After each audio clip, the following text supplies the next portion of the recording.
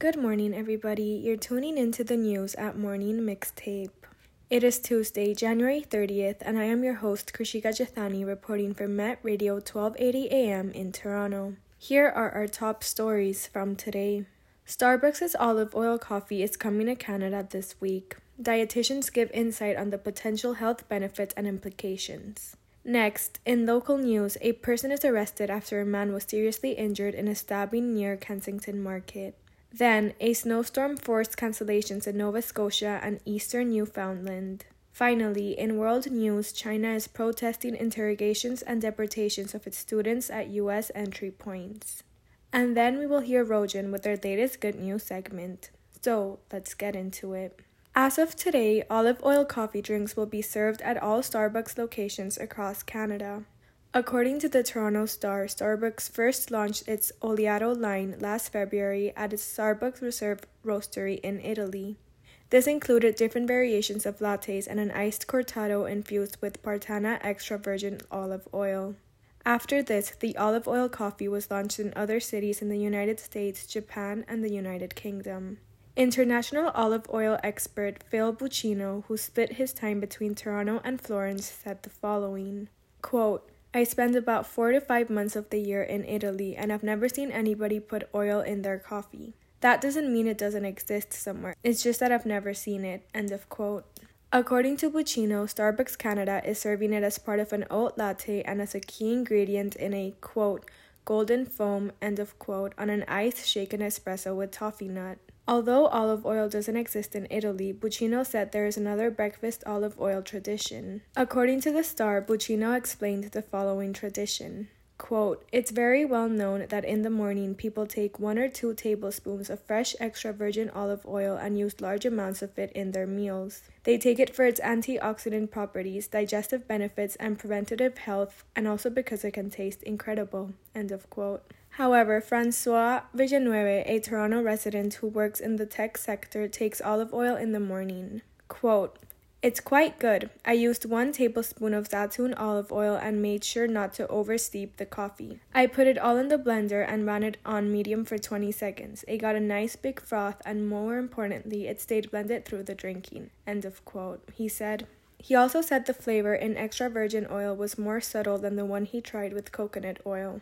According to the Star, registered dietitian Desiree Nilsson said the following, quote, if people are adding fat to coffee anyway, extra virgin olive oil would be a far more heart-healthy choice than the typical coconut oils or butter, end of quote. Nielsen also said olive oil has positive associations with better cardiovascular health outcomes and has anti-inflammatory and antioxidant properties. However, she also emphasized on how it's important for people to realize that coffee is not a meal. Quote, even with the added calories from oil, it will never replicate the diversity and nutrient density of sitting down to some steel-cut oats, end of quote. Toronto dietitian Andy DeSantis said he wouldn't discourage it if a client asked him whether or not they should add a little extra virgin oil to their coffee. However, according to the Star, he said, quote, I don't want to put too much emphasis on the idea that 1 tablespoon of something in a coffee is a game changer, end of quote.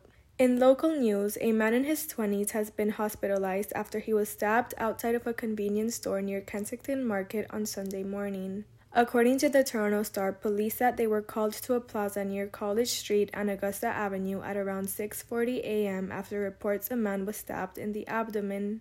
The man was rushed to a trauma center with serious injuries, and Toronto paramedics confirmed the man was in his 20s. In a call with the Star, paramedics also said there was another patient who was treated on scene but, quote, refused transport, end of quote. However, the extent of the second person's injuries are currently unknown.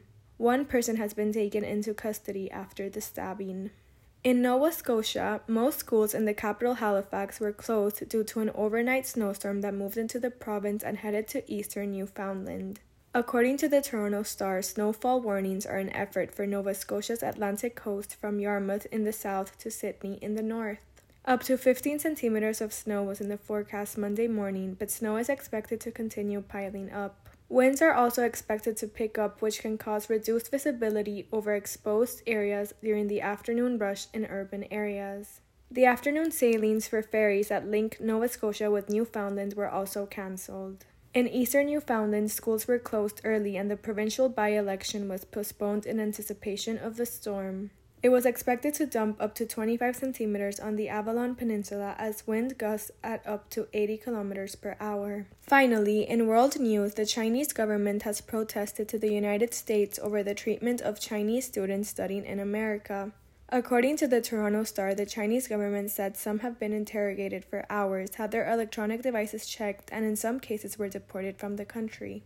According to a post on the Chinese embassy website, Xi Feng, the Chinese ambassador in Washington, said dozens of Chinese have been denied entry every month for the past few months when returning to school from overseas travel or visiting relatives in China. According to the Star, he said the following, quote, "When they landed at the airport, what awaited them was an 8-hour-long interrogation by officers who prohibited them from contacting their parents, made groundless accusations against them, and even forcibly repatriated them and banned their entry. This is absolutely unacceptable." End of quote. According to the embassy post, nearly 290,000 Chinese students are in the U.S., about one-third of the foreign students in the country.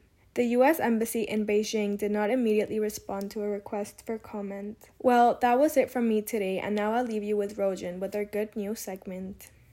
For Met Radio, my name is Rogene. Good morning, everyone. You're tuning into the Good News Network, where we reach for the stars to find stories to report to you. For today's segment, ancient lake sediments build excitement for astronomers. The Mars Perseverance rover has found that the Jezero crater was once filled with water, leading to the presence of an ancient lake bed on Mars that was recently discovered. This excited researchers because the lake sediments Perseverance has found could hold traces proving the presence of life on the planet. The presence of lake sediments has previously been suspected thanks to satellite images. However, this is the first time a ground-patrolling radar was able to confirm their existence. A research article published in the journal Science Advances explains that during a period of when the crater was filled with water, layers of sediments are deposited onto the base. Then, as the lake gradually dissipates, the sediments are carried away by a river until the crater has been eroded. According to UCLA Newsroom, deposition and erosion have taken place over eons of environmental changes. David Page, a University of California, Los Angeles professor of Earth, Planetary and Space Sciences, said to the UCLA Newsroom, "From orbit, we can see a bunch of different deposits, but we can't tell for sure if what we're seeing is their original state, or if we're seeing the conclusion of a long geological story. To tell how these things formed, we need to see below the surface."